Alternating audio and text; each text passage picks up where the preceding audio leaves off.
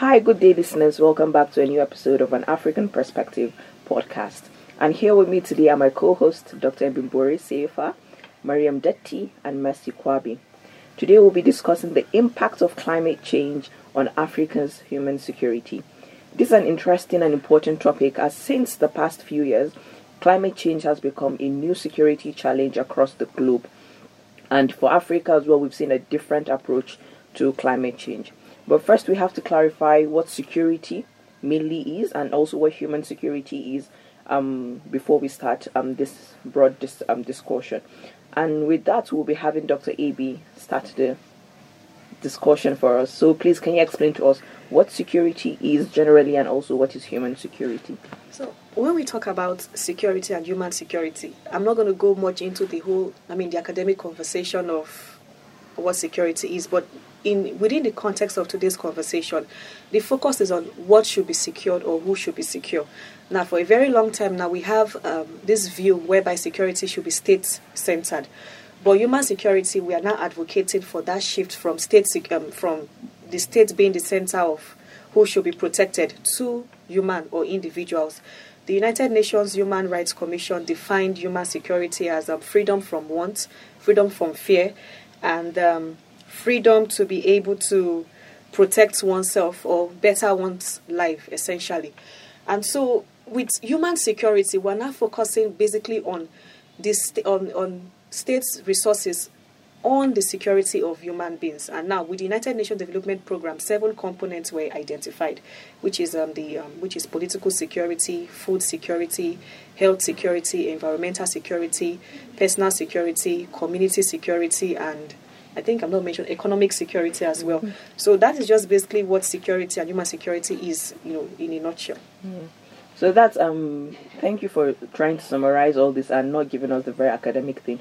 But one thing I liked was how you talked about this shift in the how we look at security, which made me think of the Copenhagen School, looking at the securitization concept, which is very interesting. That because when we look at the securitization concept by Copenhagen School, now that's when we can bring in climate change into this. So thank you for that. And accordingly, now we'll now focus as well into understanding what climate change is and the causes of it, and also we'll be looking through, as you mentioned, human security has the 7 components, which will something we are going to go all through. But first of all, we'll look at as well can you please explain to us first of all what is climate change and also some of the causes of climate change? Okay, so I might be a bit, giving you a bit of, not figures, but talking in degrees and things like that. So I'm not going to be like Abby and not make it academic, because you can't take that out of, what climate change is. So first things first, people say this is probably the most significant problem of our time because of how it affects human lives. So it is said that it started from the Industrial Revolution in the 1950s. That was when we saw a spike in the emission of carbon dioxide. And that is because of, the CO2 emission went up because of the change in human activity at the time. So burning of more fossil fuels we saw at the time, oil and coal to power household industries for transportation, etc., etc. Then there's the population growth, the global population growth, meaning increased demand for products and services. And this requires more emissions. Increased consumption of animal products, releasing methane into the atmosphere. So these are more of the causes before I get to even what it is. So these gases that are released, so now this is what climate change is. When the gases are released into the atmosphere, and then sunlight hits the atmosphere, then it gets trapped, and then the planet gets warmer.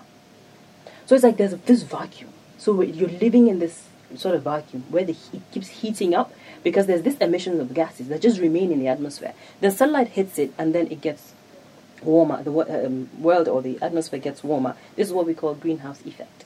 Then we were at 1 degree at some point, pre-industrial age, pre-industrial age.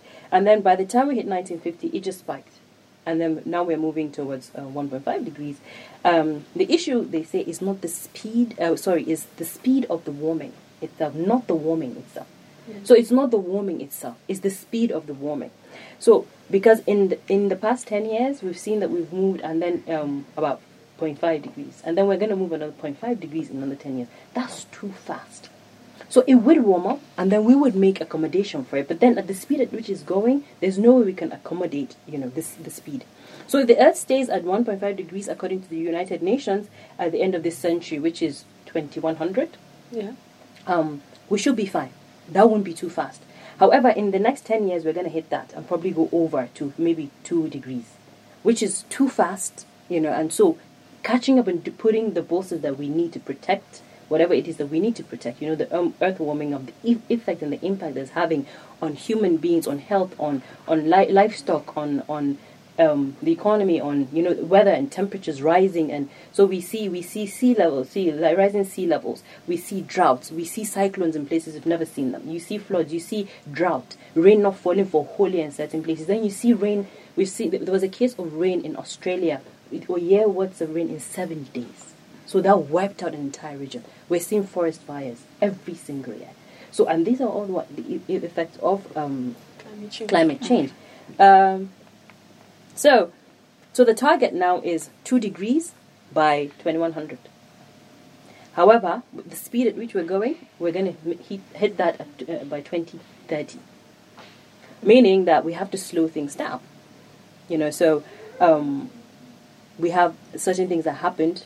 Donald Trump pulling out of the Paris deal. We have Turkey and Poland saying we have to build more power plants because we're industrializing. China and Russia not meeting their requirements and agreement. So the industrialized states, or the ones that are industrializing now, fast industrializing growing states, are the ones that are polluting more.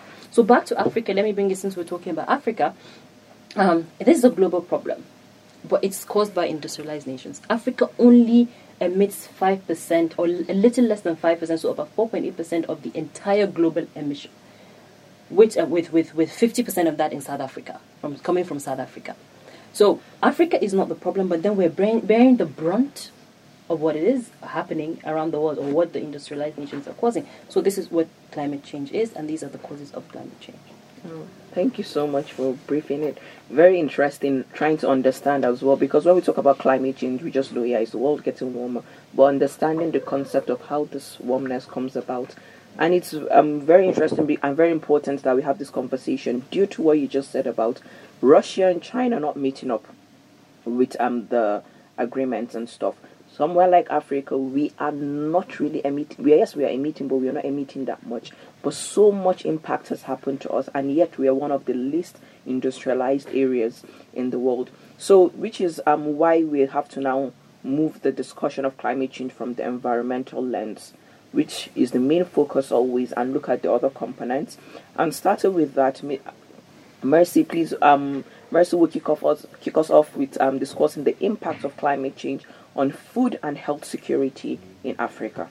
Okay, before I go there, I'm just going to talk about, in 1 minute, I'm just going to talk about the whole obligation to meeting the adaptive policies of climate change. They are very demanding. So we've had a lot of conferences and a lot of international summits. COP26 just rounded up last year, and one of the things that was discussed first of all is how in Africa we really do not understand the impact of climate change due to some factors which I'll come to, and then secondly, the demand on highly industrialized nations is not realistic, because what are the most industrialized nations? We have China, we have India. These are not top countries. China is, but then India isn't. So how do you expect this country, who is like a secondary industrialized country? Most of the things that they are processing are not even owned by their country. It's not business, it's from other countries. So these are outsourced businesses. Yes. So who should, and this is where the conversation has been capitalized on, who should bear the responsibility? Is it the home countries where these companies are, or should it be the industrialized places? Now, when we now narrow it down to Africa, a couple of things we need to understand. There's something called NAP, which is National Adaptation Plan. So these are plans that are supposed to be made at the country level after every summit, at the country level for every country to be able to monitor their carbon footprint and know what they are supposed to do to reduce their carbon footprint. Then you find that in Africa, we don't even take these things seriously because, I mean, look at our challenges. If we want to start talking about imminent challenges that we can see up front, climate change does not even come close to it. Then we now have the fact that from a religious perspective, some people believe that, no, this is just the way the world is. Like, things just happen either way. So because we have more pressing security issues, we have many human actions here that obviously lead to environmental degradation. You will see that we do not respect the Paris Accord in Africa. Funny enough, about 92% of African countries are signed to the Paris Accord. Then you find that we have a lot of shifting rain patterns, right?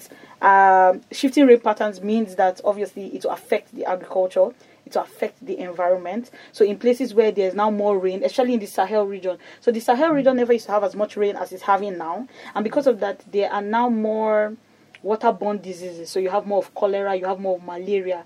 Typhoid. I saw a research, yes, you have more of typhoid. I saw a research that was talking about how malaria and typhoid has increased by 42% since 2012. And the reason it has increased is because of climate change. Then you now have the security aspect as well, where you find, like, let's say the farmer herders crisis. For example, you have these herders moving from one region to the other because of agriculture, vegetation. And these are all cases of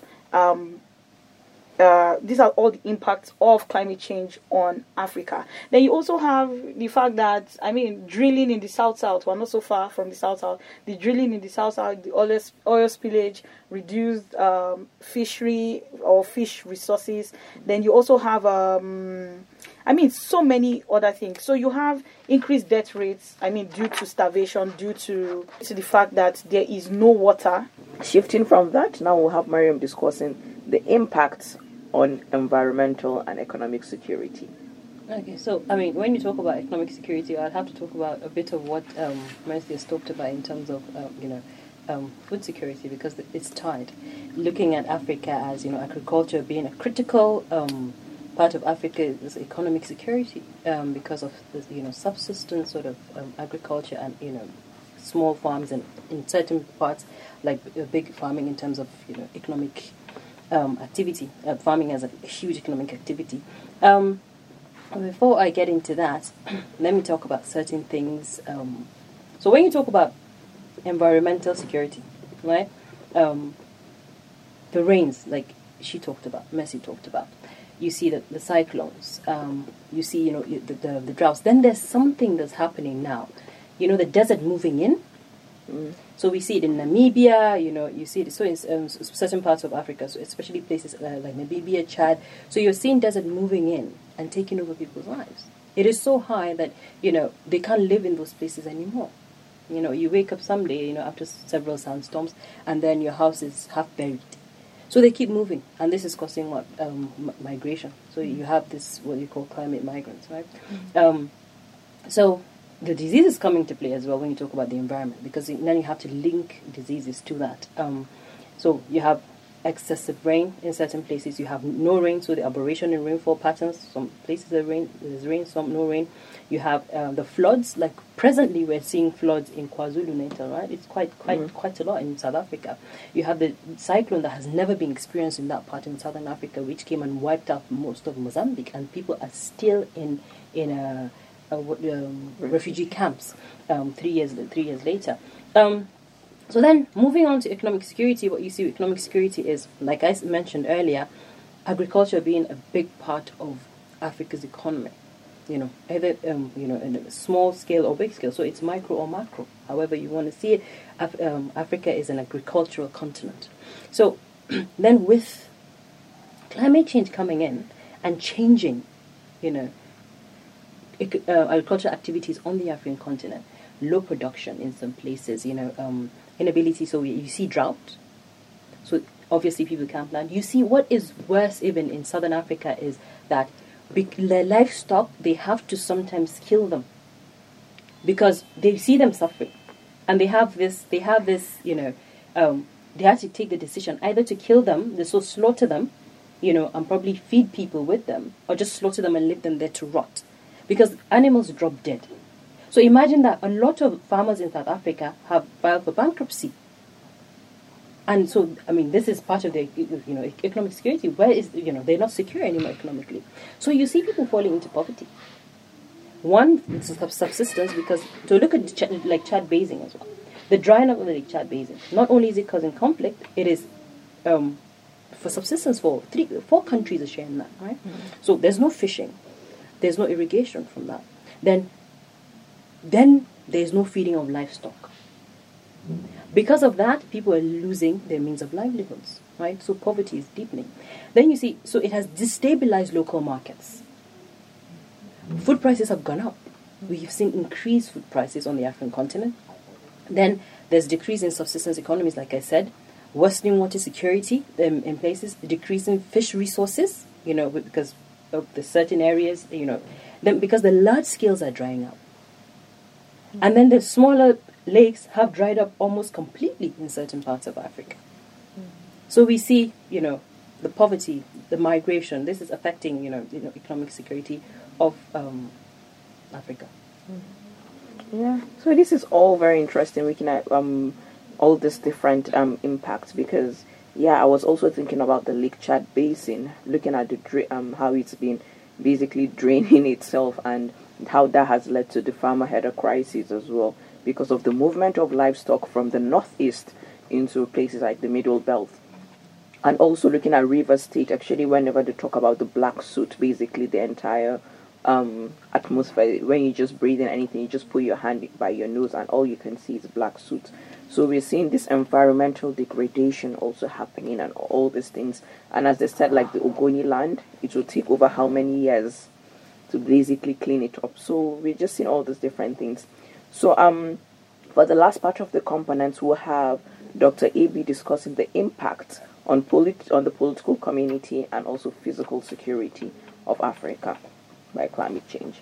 Okay, so when you are looking at the impact of climate change on political, community, and personal security, it's almost difficult to find that direct link between climate change and that. But the argument is that climate change is seen as a stressor, stressing already existing issues or insecurities in the particular country or state. And so with the community, personal, and political, they kind of overlap or they are kind of interwoven. So with the personal security, I think that one is quite on the nose, judging from the conversations we've already had about how climate change can disrupt, like Miriam mentioned, the flood that happened last week in South Africa. There. And so based on the reports, over about 60 or 70 people were killed in that event as a result of that. So that is kind of on the nose, glaring.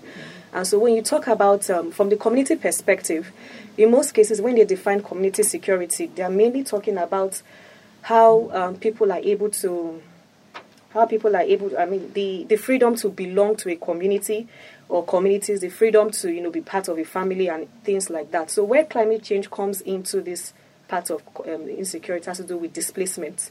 So as a result of maybe flooding or tornadoes or earthquakes, which we've seen, across Africa in the last about 10 to 15 years, even famine and drought as well. You've had people had to leave their ancestral homes or their ancestral lands, having to migrate to other places, some not willingly in some cases. So they become climate refugees or climate change migrants. So that is part of the conversation.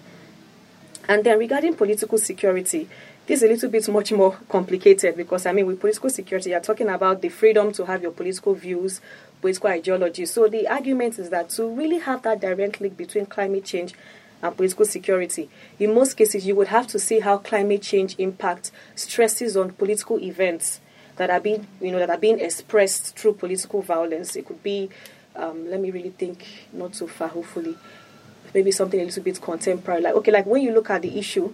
Okay, it's actually, I think there's actually an example of climate change here.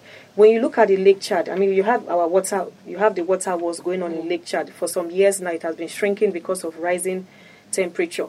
And so you have the communities, and it's quite unfortunate how Chad and Nigeria and Cameroon has not gone to war because of that. And I think we actually have to, commend our leaders in being able to manage that situation in the sense that we don't go to war. So you have these communities in those countries there, and sometimes they do have clashes because of competition for these same water resources. But really bringing it into political security, So when you have people having different political views, like what we have in Mali, the people of northern Mali, they have a particular view in terms of being a separatist state. And unfortunately, climate change has exacerbated that form of violence because of droughts, apart from droughts, what else is actually happening there in northern Mali? I can't really remember, but because of droughts mainly. So there's a particular study I read, although I don't really understand it properly, where the argument was that in times of extreme weather, extreme dry season or wet season, violence tends to peak.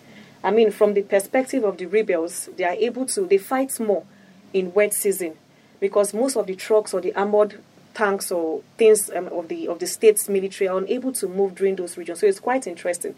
Don't really know how to bring that in here. But then again, the argument for climate change and community, personal and political insecurity is leveraged more on the idea of climate change being a stressor to already existing issues, insecurities. Yeah, that's a very interesting one. Actually, looking at that's when violence peaks and everything. Yeah. So that's the conclusion of our discussion.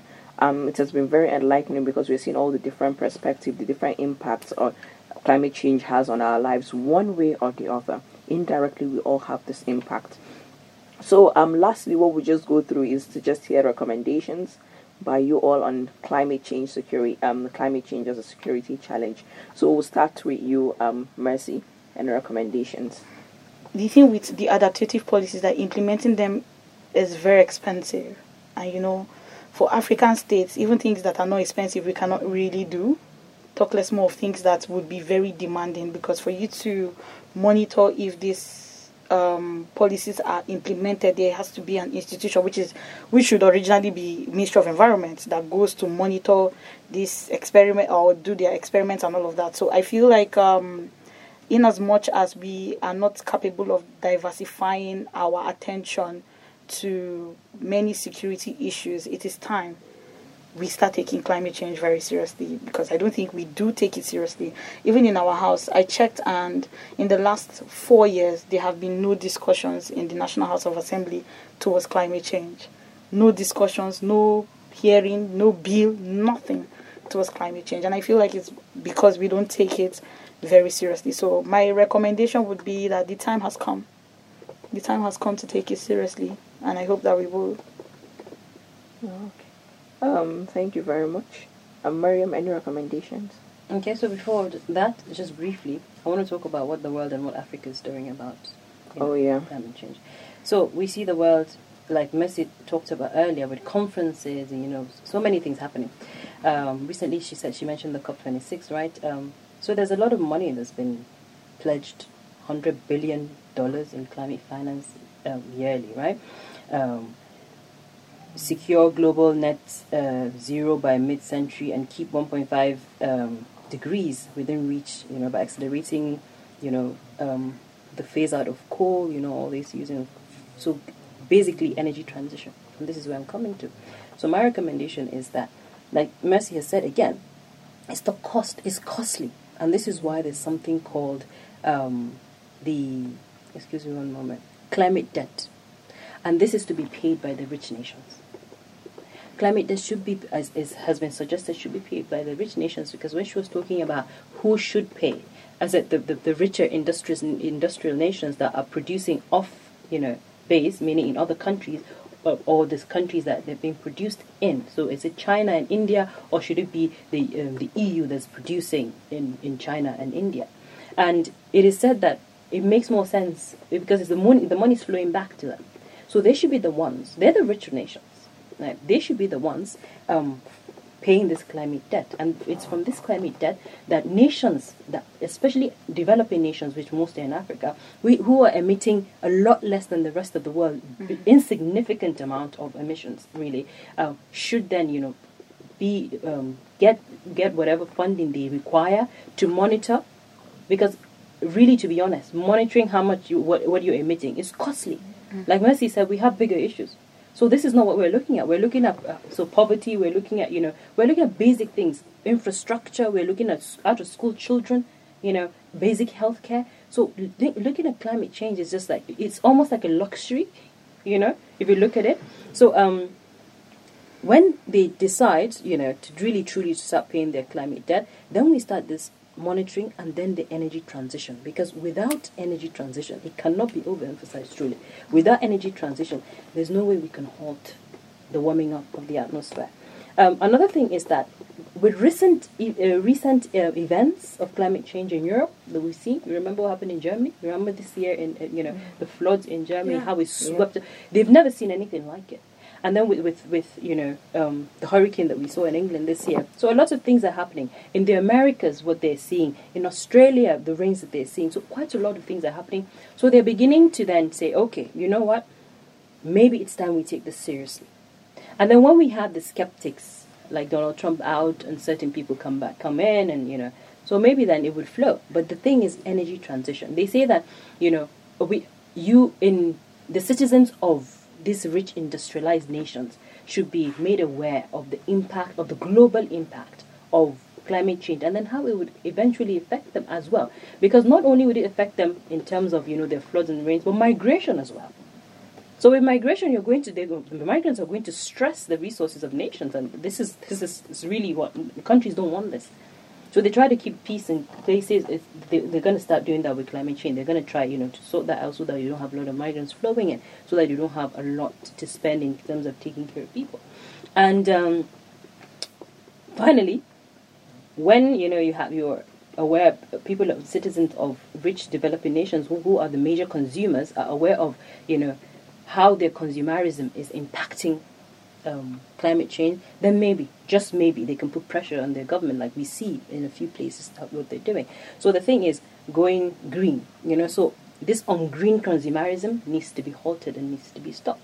But then we can't afford it in Africa, so we need the funds. And then we can only get that when they pay their climate debt. Talking about capitalism, now we're going to bring in things like capitalism. We're going to bring in things like non-industrialized or countries that want to industrialize. So because China's argument is that if the world is saying cut down your emissions, the world has already, other parts of the world, you're already industrialized fully and you're a rich nation. I want to get there as well. I want to reach that level of development as well. So why do you want to stall my development when you're already there? And that is the same thing with African nations. If we're trying to, because we're trying to industrialize, right? So we're trying to move from, primary products, from resources into industry, because you need to industrialize to get to a certain level of development. Now I'm talking about development. So the question now is that, why are you telling me, when I'm emitting very little, you're telling me, okay, you know what, you need to do renewables. The thing is, one is costly, so that cost will be transferred not just to producers, but to consumers as well, and the government as well, because the government might have to step in and then what now, help out in terms of subsidies. So the cost is just too much for these countries. So what to do about this? What can be done? What is fair to these nations that are coming up and trying to industrialize? And then Mercy has mentioned in our walk to studio, our little chat, walk to studio conversation about capitalism. Are we going to change ideologies? Because this is about capitalism. This is about consumerism. This is about production. Yeah. Are we going to stop that or change ideologies because of climate change? There's this organization. What can be done? Yeah, there's this organization known as Food and Agriculture Organization, the FAO. And their progression is basically that by 2030, which is 8 years from now, Africa will not be able to feed itself because of the change in climate. Given that we are not the biggest contributor, you can see that we would suffer a lot.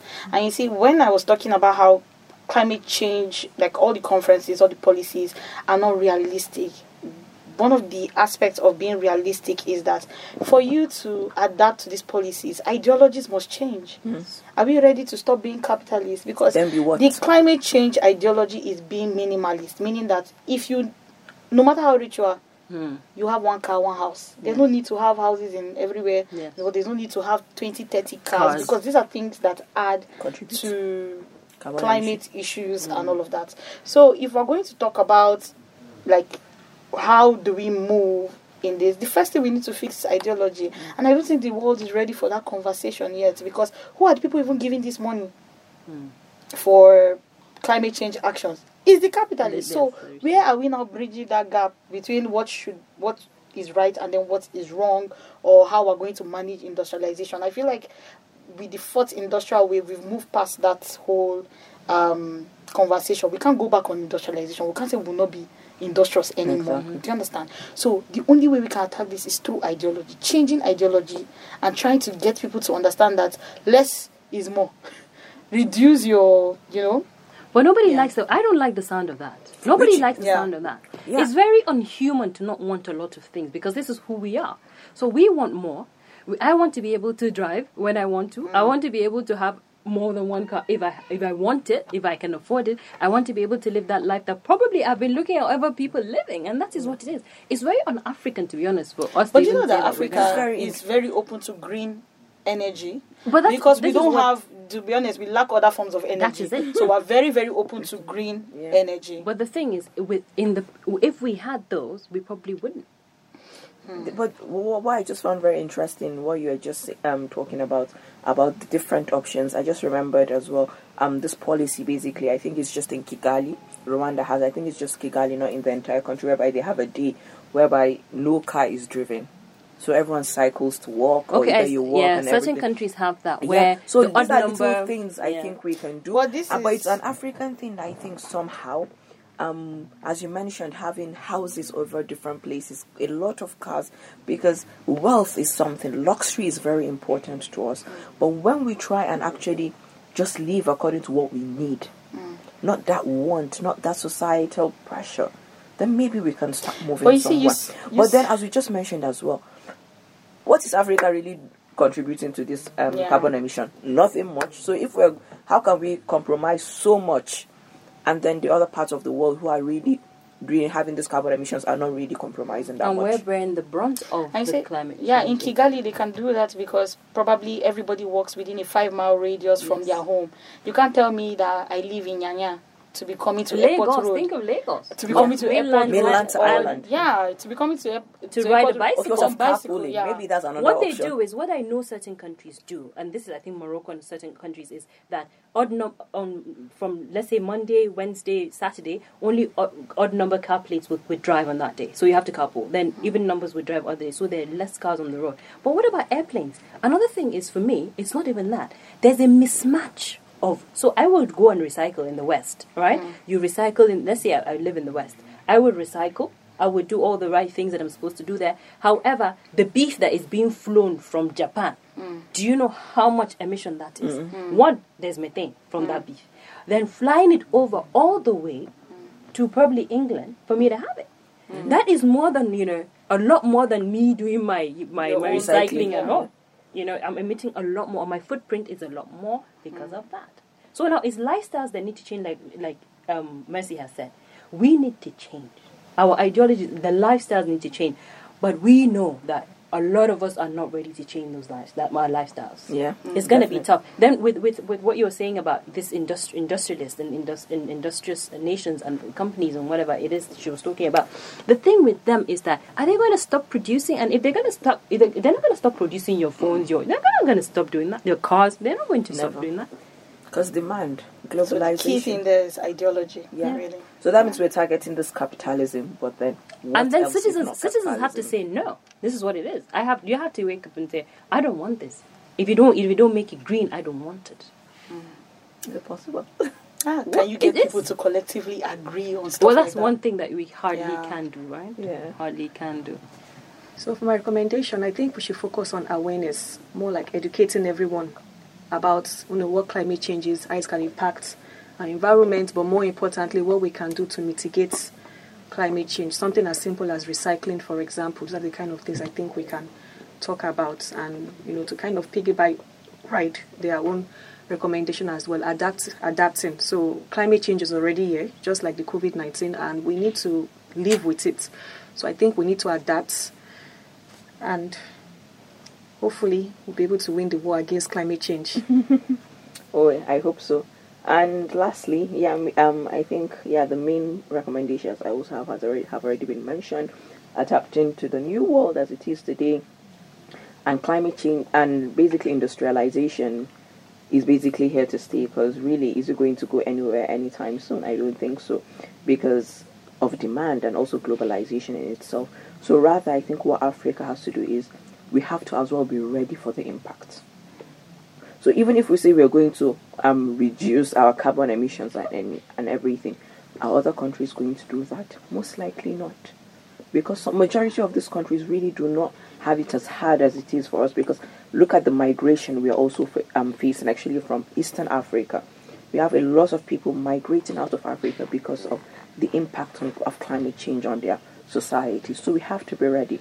And we had the World Health Organization leader basically saying there's still a divide in the world. When there are African issues, that's not really a priority for the world. So rather, Africa has to address its own problem. We have the African Union. We have all these sub-regional organizations. We all have our health organizations and stuff where we have to now prioritize.